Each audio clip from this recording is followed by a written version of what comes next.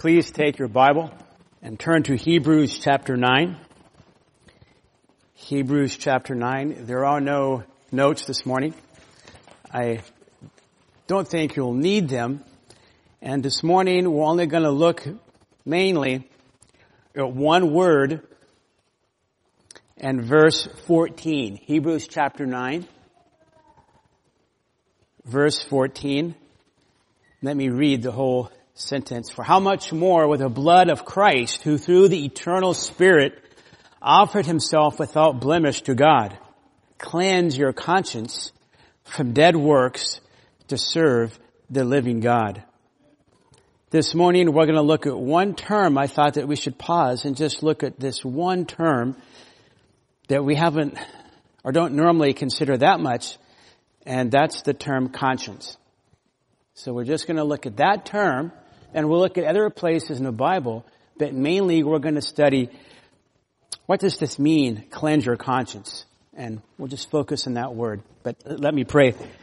Lord, we thank you for all the great truth that we just sung about you. We thank you for your deep, deep love. Your love has been unfailing, and we praise you and thank you for that, Lord. And now as we continue to worship you and your word, we do pray, Lord, we believe your word, and so we pray that your word would do its work within us. Revive us, Lord, as it says in Psalm 19. Give us your wisdom, Lord, we pray, as we study your word. For Christ's sake, amen. Sunday is the Lord's day. Sunday is the holy day of God.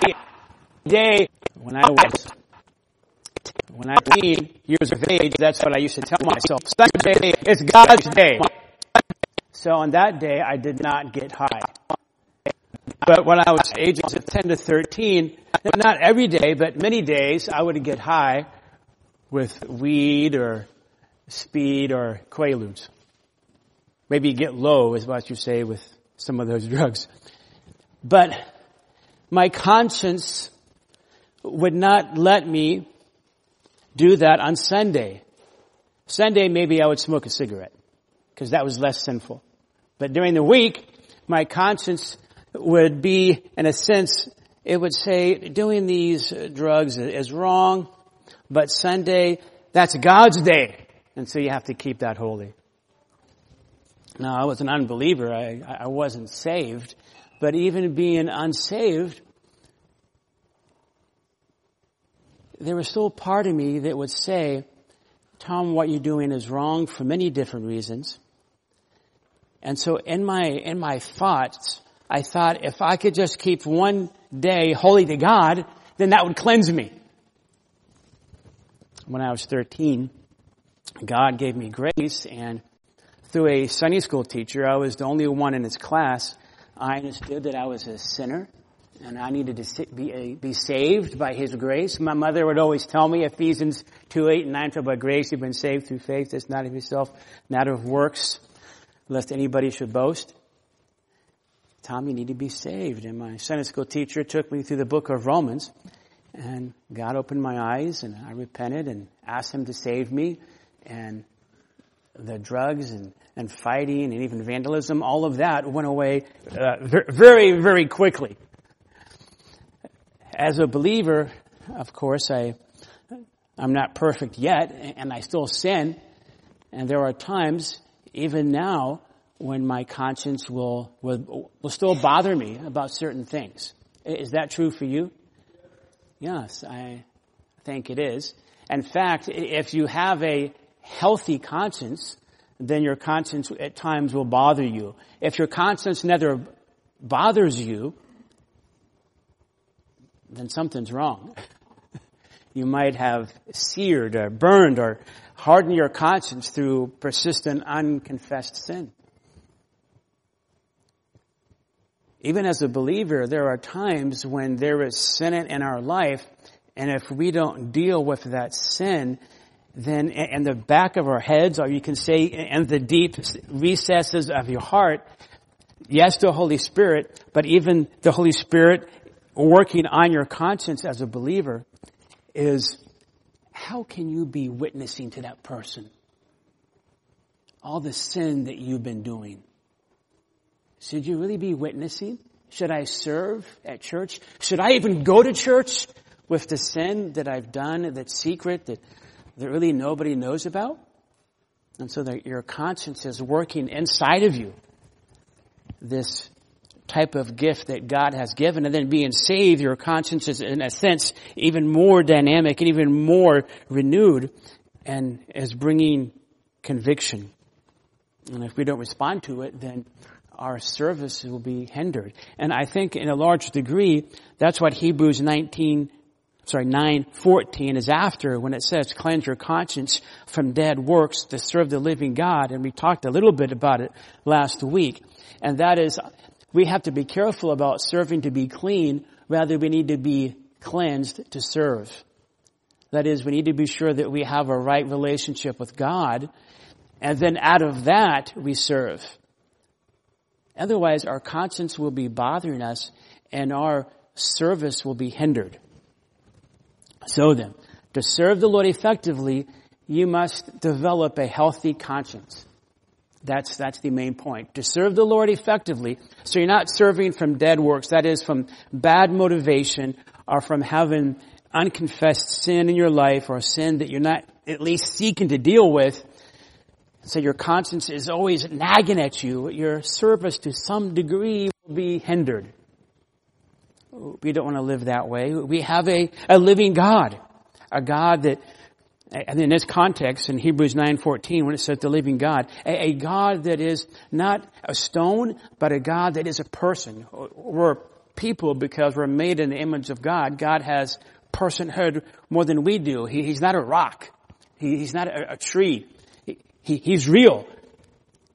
And therefore, we want to be right with Him. So how can we have this healthy conscience so that we can love God and even serve one another effectively? Well, we have to ask two questions. First, what is the conscience? And then how do we keep it healthy? What is the conscience? And then how do we keep it healthy? First, what is the conscience? I don't know for the children nowadays. I think you're very impoverished if you're under the age of 55. You may not have seen Daffy Duck or the Roadrunner or Bugs Bunny. But many decades ago, they would have on TV one of these cartoon characters, and there may be a situation where this character, maybe Daffy Duck, was tempted to do something that was bad. And on his shoulder, there'd be a what? There'd be a red little devil with a pitchfork. Do it, do it, do it, do it. Like hurt this person, lie to this person. It's going to be okay. Nobody will catch you. And then on the right shoulder was an angel with a halo. Don't do that. You're going to hurt that person and even hurt yourself and cause much harm. And for a long time, that's what I thought, in a sense, the conscience was. That is not the conscience. The conscience is not that you have an angel talking to you. Michael the archangel is not saying, do this, Tom, do it.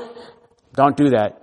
It's not that you have Satan here and an angel here telling you what to do or what not to do. So that's not the conscience. What is the conscience? It's actually used in the Bible many times. One of the most detailed descriptions is in Romans chapter 2. Romans chapter 2, verses 14 to 16. And so we're just going to look at several verses, 3 or 4 verses, to get an idea of what the conscience is and what it does. Now, the word itself is sunadesis, from 2 words, together and knowledge. It's a compound word. One word means together, and the other means knowledge. It's the idea of putting something together. But we want to get the definition of the word from how it's used. So look with me at Romans 2:14, and it's talking about pagans, Gentiles, unbelievers. For when Gentiles who do not have the law, that is the written law of God, do instinctively the things of the law, they don't steal, maybe, not having the law, are a law to themselves. in this way, and that they show the work of the law written in their hearts, their conscience bearing witness, and their thoughts ultimately accusing or else defending them. On the day when, according to my gospel, God will judge the secrets of men through Christ Jesus. So, several things about conscience I think that we can learn from this verse. You can see here it's a component or a mechanism, maybe you could say an apparatus of the heart. You can see that in verse 15. It says, they show the work of the law written in their hearts, their conscience bearing witness to them. Because when you have in verse 15, it says the law written in their hearts, in apposition to that, not opposition, but apposition, renaming, redescribing, is their conscience bearing witness and their thoughts ultimately accusing or else defending them. The heart in the Bible is not usually the red muscle, but it's the idea of the headquarters of who you really are in the inside. And it's saying there's not the law, but the work of the law is written there, even for an unbeliever.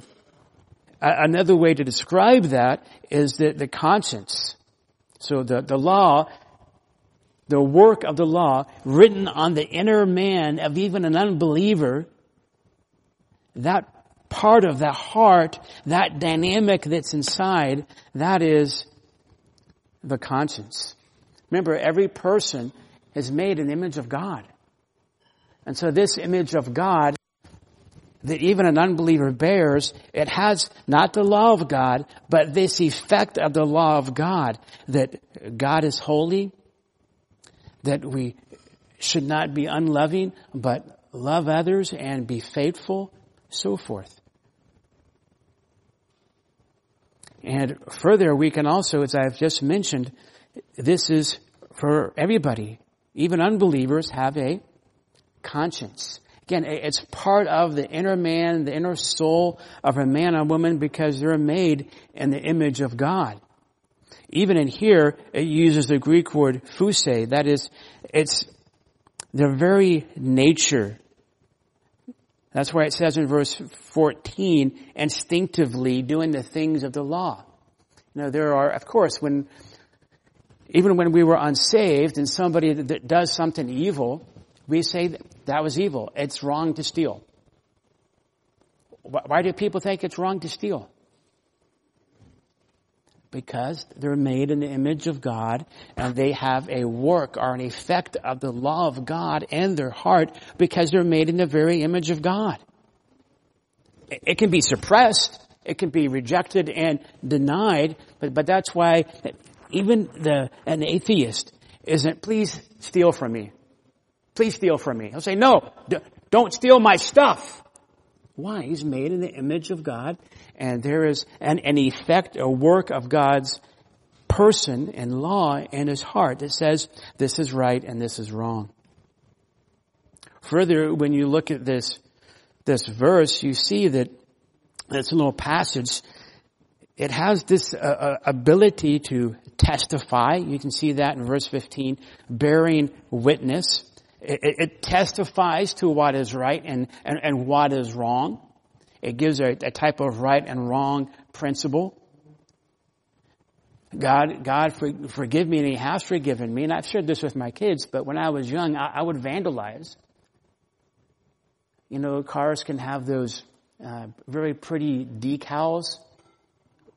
We used to rip those off, and I would put it in a shoebox and collect them. I was a thief. But the whole time, I knew it was wrong. Why? I was skipping church. I wasn't hearing the gospel, the word preached.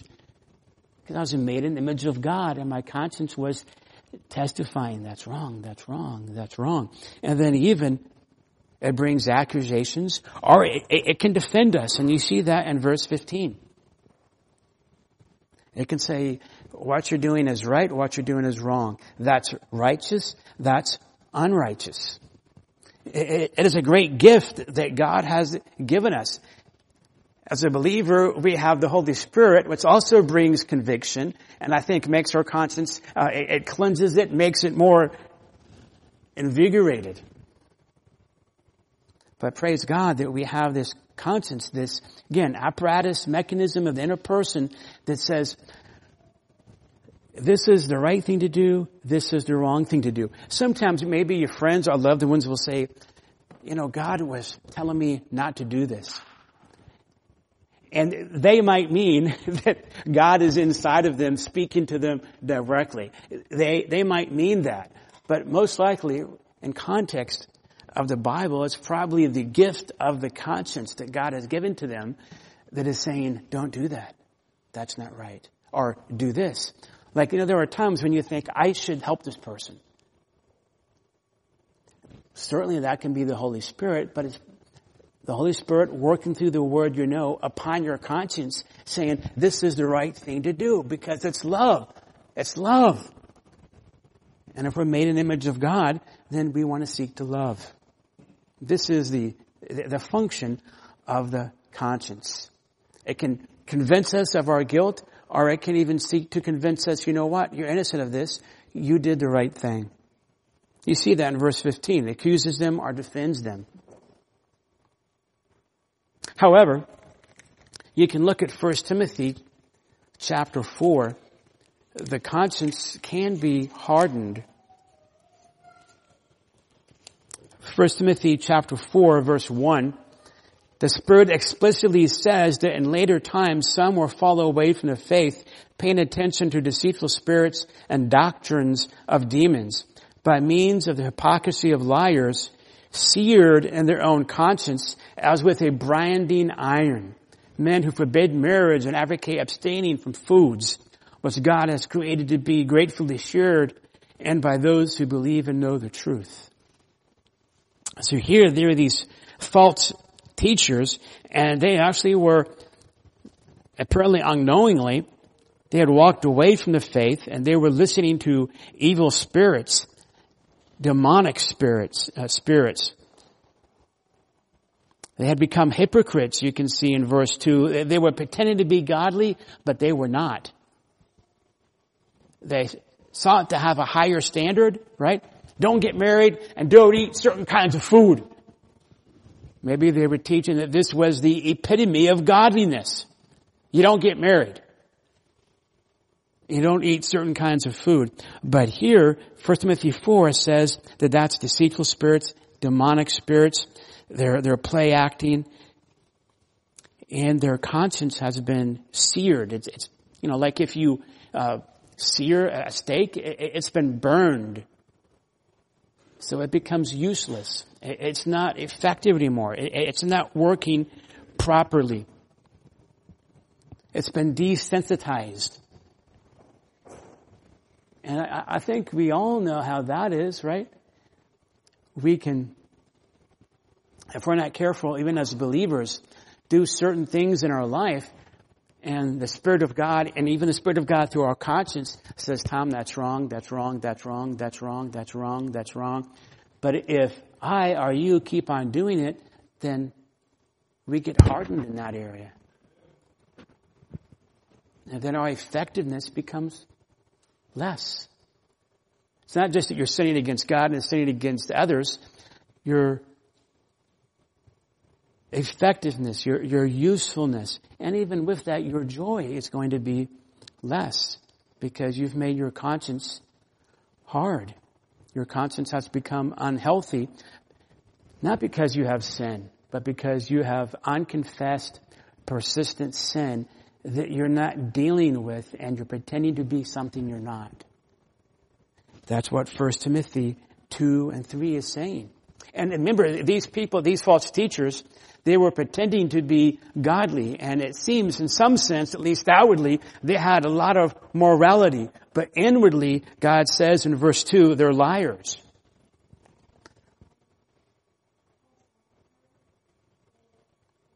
And they had gotten to a point where they weren't listening to the gift that God gives each man and woman, and that is a conscience that says, that's wrong, don't do that. We persist in sin, a certain sin, and we don't attempt to deal with it, then our hearts are going to be hard unless God does what? Hebrews 12:5. God comes after us and to give us a discipline, to break us out of that sin. We'll talk more about this in a few moments. So we have this gift that God has given us that says, that's right, that's wrong, don't do that, do this. That was good. Good job. That was a bad job. Don't do that. But we have to be careful that we don't persist in unconfessed, undealt with sin, because that will hurt our conscience. And then third, there's other passages, but another passage is in 1 Corinthians chapter 11. 1 Corinthians chapter 11. In 1 Corinthians, this chapter dealing with, I said 11, 1 Corinthians 8, 1 Corinthians 8, dealing with Christian liberty. Christian liberty. It's a great passage. And you can see here in verse 11, for through your knowledge, he who was weak is ruined, the brother for whose sake Christ died. And so by sinning against the brethren and wounding their conscience when it is weak, you've sinned against Christ. And then if you look up above at verse 17, and their conscience being weak is defiled. The context is food's been sacrificed to an idol. Should these believers then eat that food? Paul says you can eat the food. There's not really a God that's behind that idol. That food is fine. You can eat that food. But for some believers who are not as mature in their faith, if they were to eat that food, for them it would be what? It would be sinful for them. They're thinking, I can't do that. I'm not going to do it. When I first got saved, I took every single secular record I have, the old vinyl, and I broke it to the glory of God. Bang! And about 5 years later, I was like, oh, shoot. What did I do that for? Because there are some great instrumental albums and even some other albums. I was like, I think I had a Beatles record that I just smashed to pieces. Oh. These believers here were weak and they didn't have their conscience was not informed with the biblical knowledge yet that it was okay to eat that food. But Paul does say in verse 11 and 12, but if you that are stronger in your understanding, not because you're macho Christians, but you've been taught longer and you're able to understand things a little bit better. If you take this food that you bought in the market and then go up to your friend who doesn't want to eat that and go, check this out. You're missing out. If you did something like that, then you're sinning against who? Look at verse 12. You're sinning against Christ. So if I flaunt my liberty with another believer that has a hard time in this gray area, if I flaunt it in front of that person, it's not just that I sin against that person, I sin against Christ. But the point I want us to see is the conscience can be what in verse 12? Wounded. And it can be weak. So if it's weak, that means we need to build it up. Our conscience can be wounded.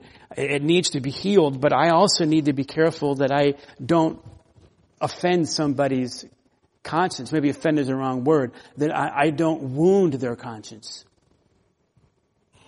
So the conscience then is not this gift that God has given us as part of our humanity that always is static, that always stays the same. It can be wounded, it can be hardened, it can be weak. It can grow, it can become healthy. And then finally, thinking about what the conscience is, just go to 1 Corinthians 4:4. And again, this is just a preliminary type of survey sermon that we're doing here. More could be said. 1 Corinthians chapter 4, verse 3. But to me it's a very small thing that I may be examined by you or by any human court. In fact, I don't even examine myself. For I'm conscious of nothing against myself. Yet I'm not by this acquitted. The one who examines me is the Lord.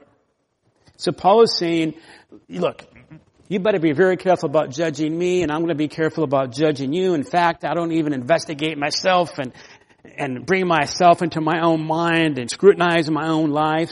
And now, in a certain way, that can be healthy, but that can go to extremes. And I think that's what Paul is talking about when he says, I don't even examine myself. Because in 2 Corinthians 13:5, he tells the Corinthians, examine yourself. Here, he's talking about, I think, this type of very intrusive investigation, like bringing yourself or somebody else before this court of opinion. And so Paul says, I am conscious. That is, there's nothing inside of him that's accusing him, saying, you're wrong, you're wrong, you're wrong, you're wrong. You've been a hypocrite. You've been a liar. You have terrible motivations for doing ministry. You're a false apostle. Paul's saying, I'm not aware of anything in my conscience I'm not conscious of this happening inside of me. But know what he says. Yet, by this I am not acquitted. Because my conscience is clear, it doesn't mean I'm off the hook. You can say, I have a clear conscience. That's fantastic. But God might think otherwise. I know there are areas of my life where in my head and my heart, I can say I have a clean conscience in that area. And then there have been areas where, like after 10 or 15 years, I've been, oh, that was bad. I was wrong. And I'm sure there are other areas where even now my conscience is clear. But as you and I grow in Christ, we realize, now when I look back on that was actually selfish. And yet I had a clear conscience. What happened? I grew in Christ. So we have to understand that the conscience is a gift from God, but we are fallen people, and the conscience can be wounded, it can be weak, it can be a great gift, but we have to be careful because it can be hardened, but it's not the last word. The conscience, your conscience, my conscience is not infallible. It's not the written word of God. But it is a gift that we have that we do need to see to keep it healthy so it can be a blessing to us. So then, with that in mind, how do you keep the conscience healthy? How do we keep this apparatus, this dynamic within our inner person that God has given us that's, as believers, it's invigorated with the Spirit of God? How do we keep it healthy so it blesses us? Number one, and I'm just going to give you 4. Number 1, train it up. Train it up. All the time, whether baseball, football, or soccer, you'll have a coach and he'll get new players and he'll seek to what? Train them up. Seek to equip them with new skills and new dedication. And we need to train up our conscience. How do we do that? Number 1 way is to read and study the Word of God. In order to buttress our conscience and to give it the equipment that it needs in order to function well, you need to give it the Word of God. We want to have healthy bodies, and we spend lots of money and time to be healthy. You also need to spend money, time, on being sure that you are reading the Word, studying the Word to have a healthy conscience. Colossians 3:16, all of us know, let the Word of God indwell within you. How? Richly. I heard a statistic recently that said that only about 30% of believers read their Bible daily. I would suspect that that's true. The sad thing is, I think it was 50% for pastors. 50% of pastors don't read their Bibles daily. If you want to have a healthy conscience that's strong, that works properly, You have to read and study the Bible. When I say read, it's not you get up and you read maybe a chapter and you close it, and we can all do this. You've said, okay, I did my duty. No, study the Bible. Study a book of the Bible. Study a text of Scripture. Get whatever tools you need, and even if it's just 15 minutes a day, 10 minutes a day, yes, read the Bible comprehensively, but also in depth. Or you can even take a topic. For example, take speech, the use of our tongues, and study the use of your tongue. All Scripture is God-breathed and is what? Profitable, useful for training in godliness, to rebuke us, to help us to become more and more righteous. So take James 3.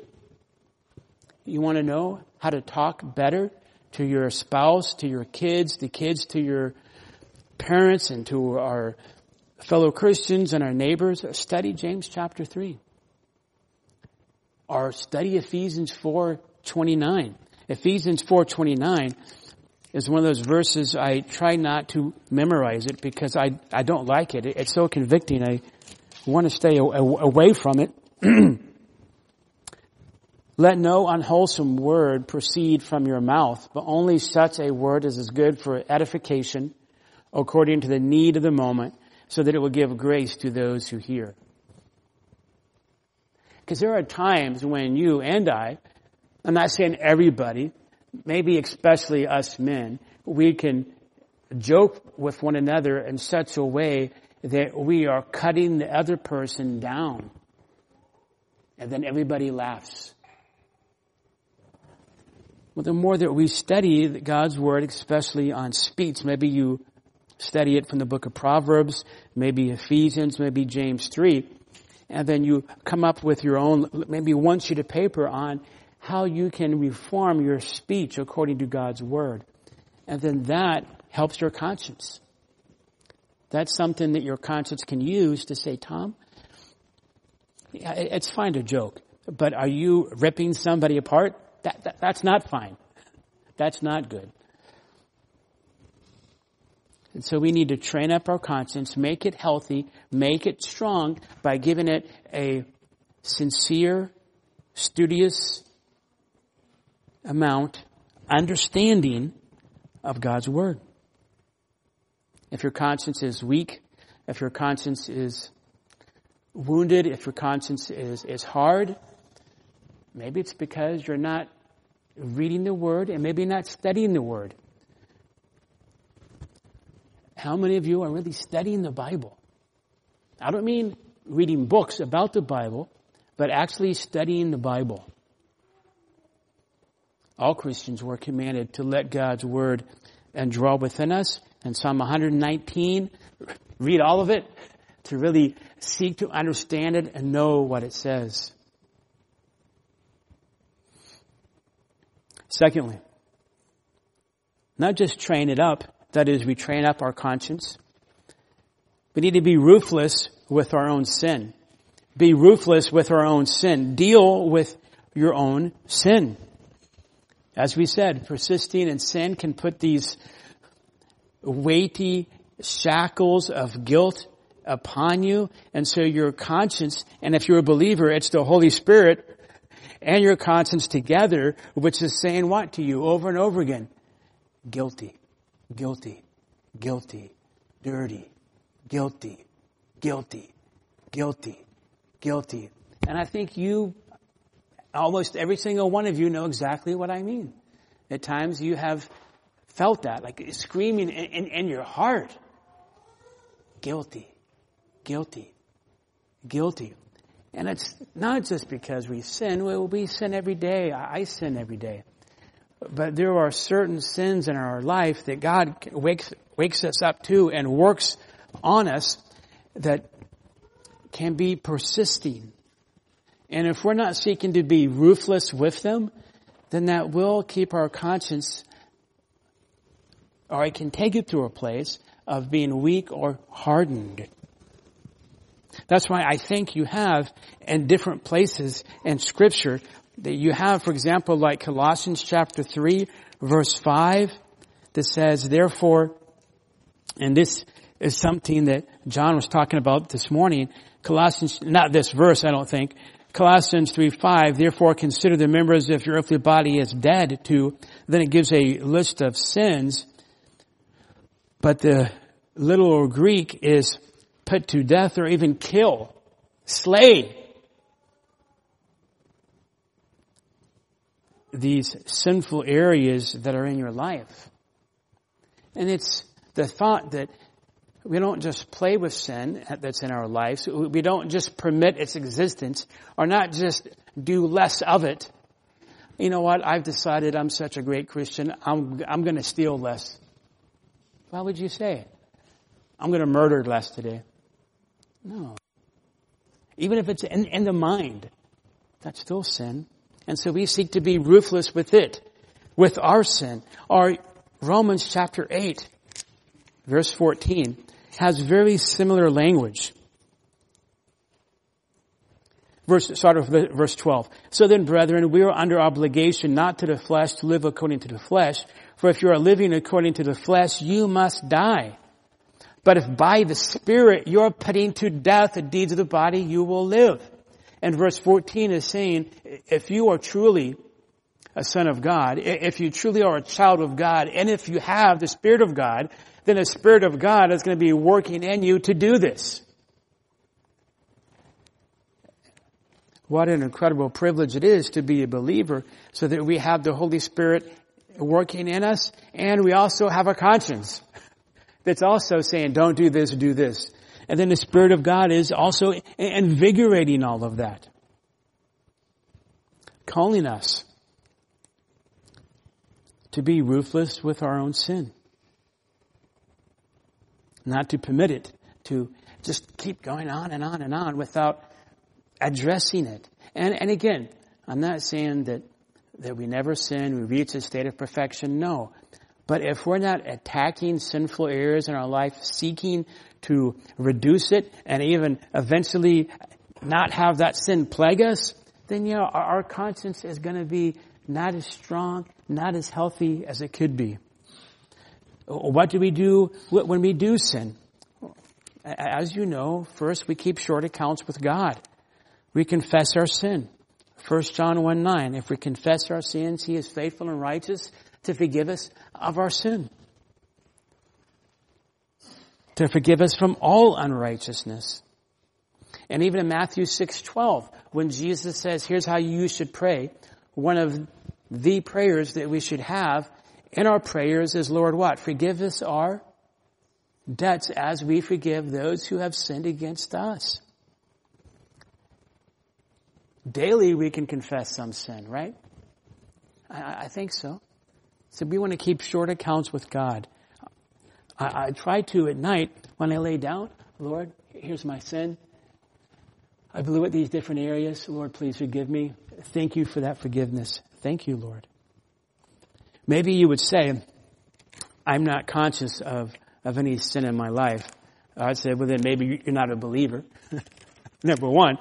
Maybe you're a believer and you just need God to wake you up. Well, you can pray what David prays in Psalm 139. First, we confess our sin, but we can say, God, show me how sinful I am. It's a hard prayer to make. You can say, Lord, show me the sinful areas of my life that I may deal with them.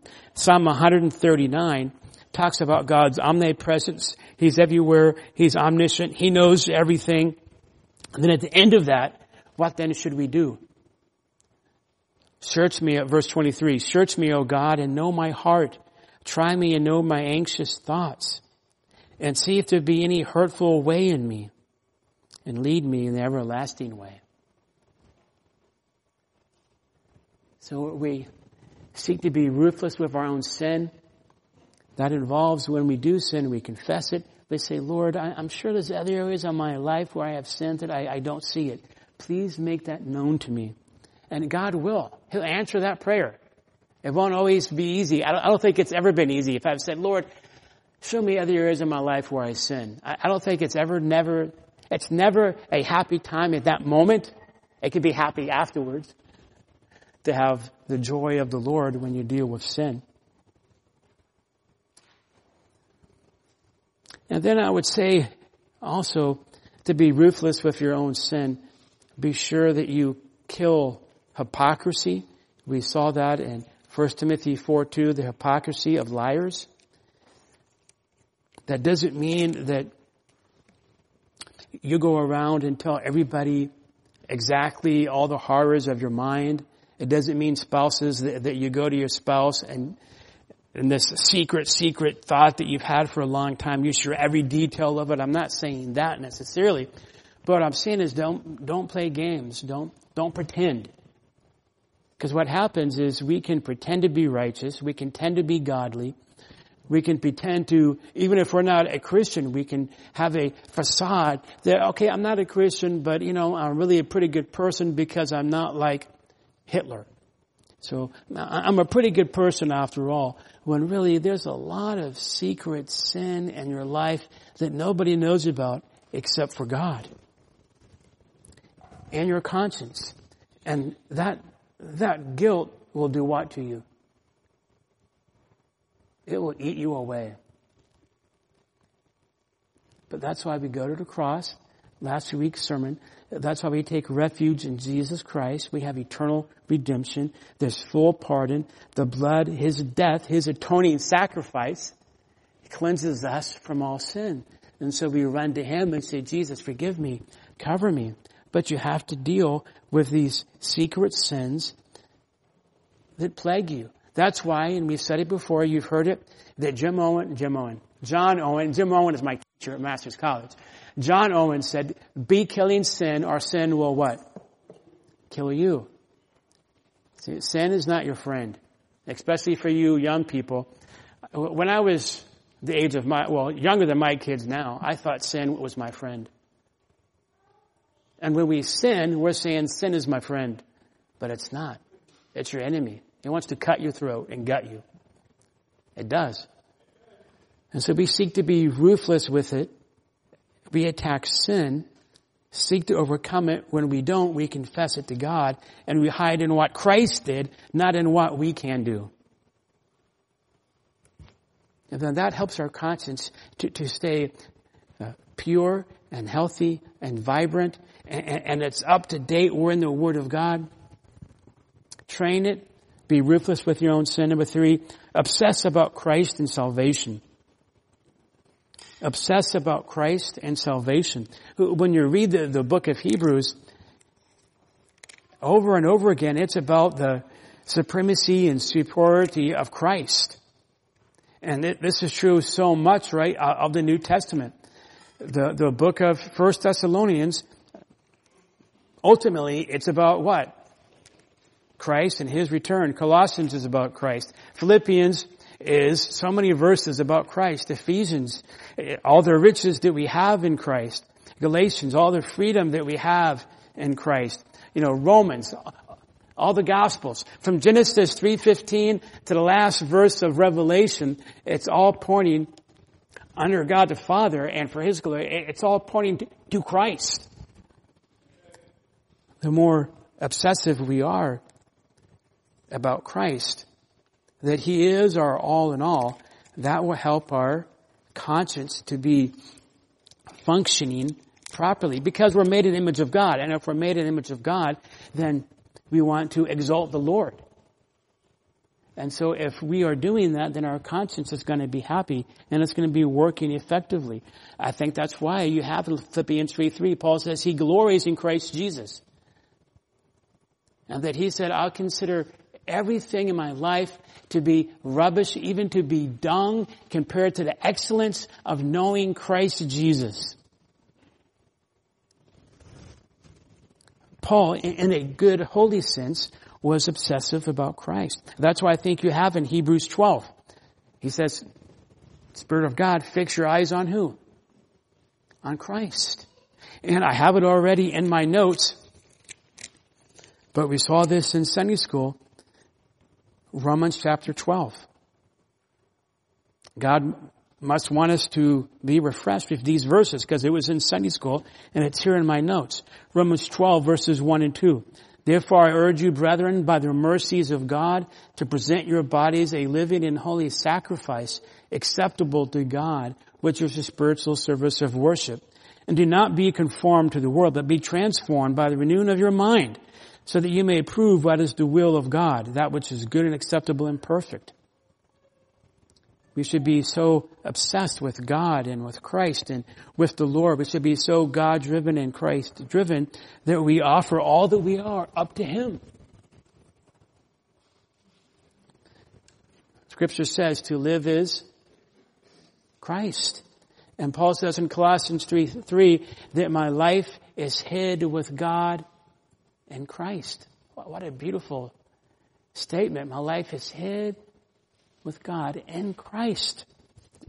And Christ is my life, even it says in that same passage.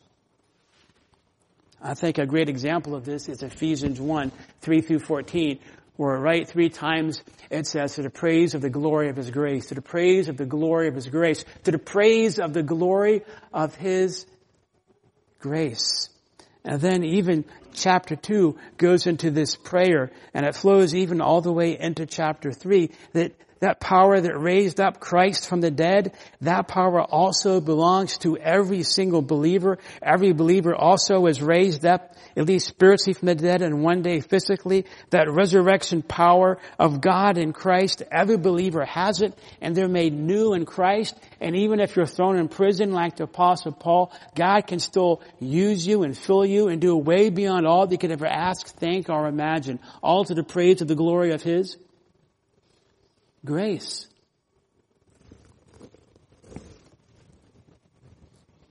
How does this relate to our conscience? Again, going back to Hebrews 9:14, we serve a living God. God doesn't need you to serve Him. It's not that God is, Tom, I really need you. God didn't need the Apostle Paul. But God calls us to serve, and it's a pleasure and a joy and a reward to serve Him. Hebrews 9:14, but He is a living God. He wants our heart. With your spouse and your children and your friends, you don't want just a corpse. You want somebody that you can relate to, that loves you. You love them and they love you. And we want that because we're made in God's image. I think this is the idea of serving the living God. We actually delight in God, and we delight in Christ. We're not just tagging on Christianity to our life. For me to live is Christ. Everything else is added on, but not Christ. He is my Lord and my Savior and my all in all. Again, it goes back. I have said this so many times, probably getting tired of it. Psalm 34:8. Oh, taste and see that God is good. How blessed are all those who take refuge in Him. With those who fear Him, there is no lack. There is no want. Because we both fear and love God. He is all in all. I have Him. I have all that I need. And so it's, though I'm imperfect and though I sin, I'm not wanting truly to sin. And so I want to deal with my sin. And so that helps me to keep my conscience clean. So what do you obsess over the most? And I'm convicted by this. Is it a hobby that you're more obsessed with? I can get into a rut of a hobby. I don't know how many videos I watched on skydiving. I think I probably watched 100 videos on skydiving. I watched, before I jumped out of that plane, I think I watched 100 videos on skydiving. I gotta do it. I have to know every single thing about skydiving. Everything. And I can be that way. I can be so obsessed about, I have to know everything about baking a chocolate cake. Everything. Who invented chocolate cake? I'm going to do a whole paper on it. I can. It's like, what in the world? What is that? Am I that way about Jesus? It's not wrong to have a hobby. God gives us good gifts. But may we all obsess more over knowing Jesus. And then, number 4, and we'll close up here. I don't have to spend long here because we've already seen it. Live under God's judgment, not man's or yours. Going back to 1 Corinthians 4:4, where Paul very clearly says that the one that has the last word is God. God has the last word. I'm conscious of nothing against myself, yet I'm not by this acquitted, for the one who examines me is the Lord. We must always live with the realization that there is a day where I'm going to see Jesus. It's not that I'll be judged for my sin. My sin's already been judged. But I will be judged for my reward. And it even says here in verse 5 that each man's praise will come to him from God. It seems each of us will receive praise from God. That's crazy. But quickly and in context, the idea then is because I will meet God and He will give me praise, that I'm not living for you and you're not living for me. In a foundational sense, you're not my judge. And I'm also not your judge. The one that is the true judge is Jesus. He sees and knows everything, and you and I soon will see Him. Each of us. So in light of that, we want to seek to keep a healthy conscience and do what the Lord wants us to do. That we can receive lots of praise from Him. Not because we're so spiritual, but because we wanted to know Him. So then, it's wise to know how to stay healthy. It is. Learn how to stay healthy, seek to be healthy. It's also even more wise to have a healthy conscience.